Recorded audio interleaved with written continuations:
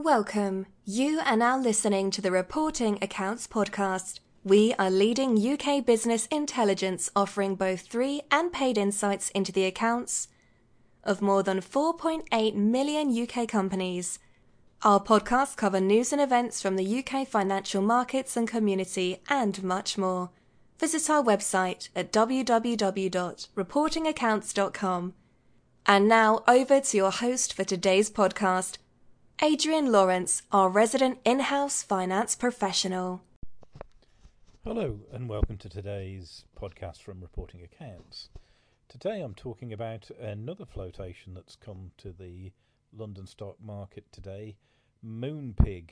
It was only a day or two ago we had the successful float of Dr. Martens boots, and another success story today from Moonpig. Their price was also set at £3.50 and opened at a 30% premium, £4.40 in the first day of trading, which is called conditional dealing. The main normal public trading of the shares will start on Friday. So it's a real success. The valuation of the company is now £1.2 billion.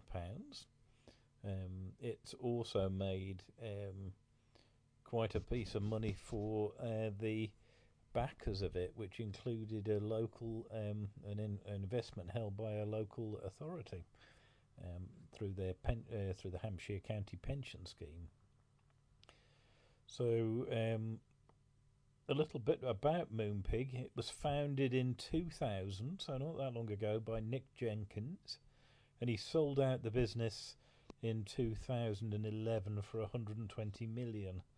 And now the company is expecting to join the FTSE 250 index. It has grown to have around 12 million customers.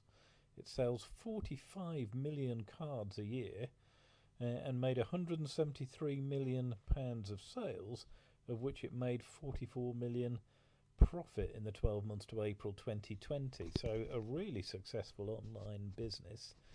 I think it should be noted, though, that the ability to keep that level of profitability isn't necessarily going to be so easy, because more and more high street type shops are switching to online trading themselves. So I think the competition's going to increase. But nevertheless, Moonpig is a well-known brand now.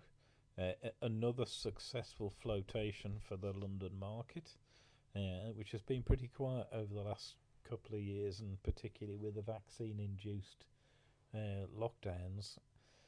There's not been anything like this activity.